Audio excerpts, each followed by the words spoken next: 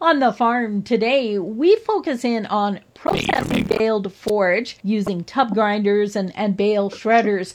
Joining me on the program today to talk about this, livestock and feed extension specialist Alexis DeCorby. And Alexis, tub grinders, bale shredders, these are really good options. Grinding quality forages actually makes that feed a little bit more palatable to the cattle. So essentially we can use a really high quality forage and mix it down with that lower quality forage. So maybe a slew hay or a straw, and really make a balanced ration that's going to meet those animals' needs and be palatable as well. And cattle are pretty selective eaters. They sure are. They typically want those good pieces of feed, whether that's a long hay. They're not really keen on eating that straw, so they will certainly pick through that, but it definitely helps by processing. We're able to break up those stems and essentially allow for a greater consumption. And also with that, we're able to reduce wastage as well. I was going to mention that because a lot of times when we haul the hay out to the pasture or to the field to the cattle, we tend to see a lot being wasted there. Yeah. So when we feed bales out in round feeders, we might even see up to 26% wastage. You can see a little bit less with that processor, almost essentially no wastage. Of course, so that will depend if you feed on the snow or not. You may still see a little bit of wastage, about 12%. So if we are using the tub grinder, the bale shredder, are there certain levels, certain rations, certain scenarios we should be aware of when feeding them? Yeah, for sure. So the one thing we want to be aware of when we're processing is making sure that we still have enough physically effective neutral detergent fiber in the ration. So what that actually does is it helps the animal to ruminate and kind of increase the salivary excretion, and that kind of helps keep the rumen pH at a good level. And so we want to make sure that our forage particle size is kind of also at a rate to influence dry matter intake and digestibility.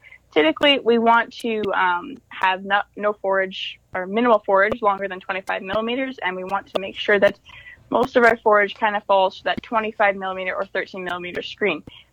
If we have forages that are really, really small, say like under 5 millimeters, we ultimately reduce the digestibility of that forage, and that doesn't really benefit the animal as well.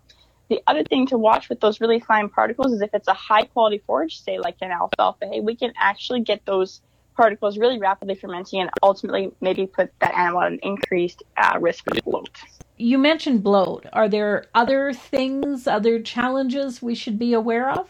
We can start to see acidosis occur. So I mentioned that the fiber length essentially helps that animal ruminate and maintain a good pH. And so what we could see is if we had a larger particle size, we wouldn't see quite as much feed intake, and we would see the rumen kind of start to break down a little bit, especially if you have a high proportion of grain in that ration. You're going to see that grain, the carbohydrate, be really rapidly fermented, and ultimately what that does is decrease the pH. And so if we didn't have enough fiber in the diet, we could see that pH at a low level, and that would be where we would see acidosis, and that can cause some problems further down the line. And when we are talking about challenges, things to be aware of, always important to remove any twine from the bale before throwing it through the processor. Yes, definitely. If you don't remove the twine or net wrap, you can actually see cases of impaction occur. So what that looks like is there's large pieces of that net wrap and twine being eaten by the cattle. And essentially what happens there is those animals get to a point where they're not really having that rumen function properly, and that rumen essentially ceases to work, and you get a lot of issues. Particularly, you will see some cattle that will ultimately just die from that. You will see, obviously, poor doing cattle as a result at the start, but that's kind of where we end up if we don't look at that carefully. Overall benefits? Ultimately, bale shredding and tub grinding are great ways to use that poor quality roughage, especially if we have some good quality feed that's limited in a year like this. We can see a lot of benefits from that, and ultimately we can meet those animals' needs for a good price this year. I've been talking with Alexis DeCorby, a livestock and feed extension specialist with the Ministry of Agriculture. For Golden West, I'm Glendalee Allen Vossler.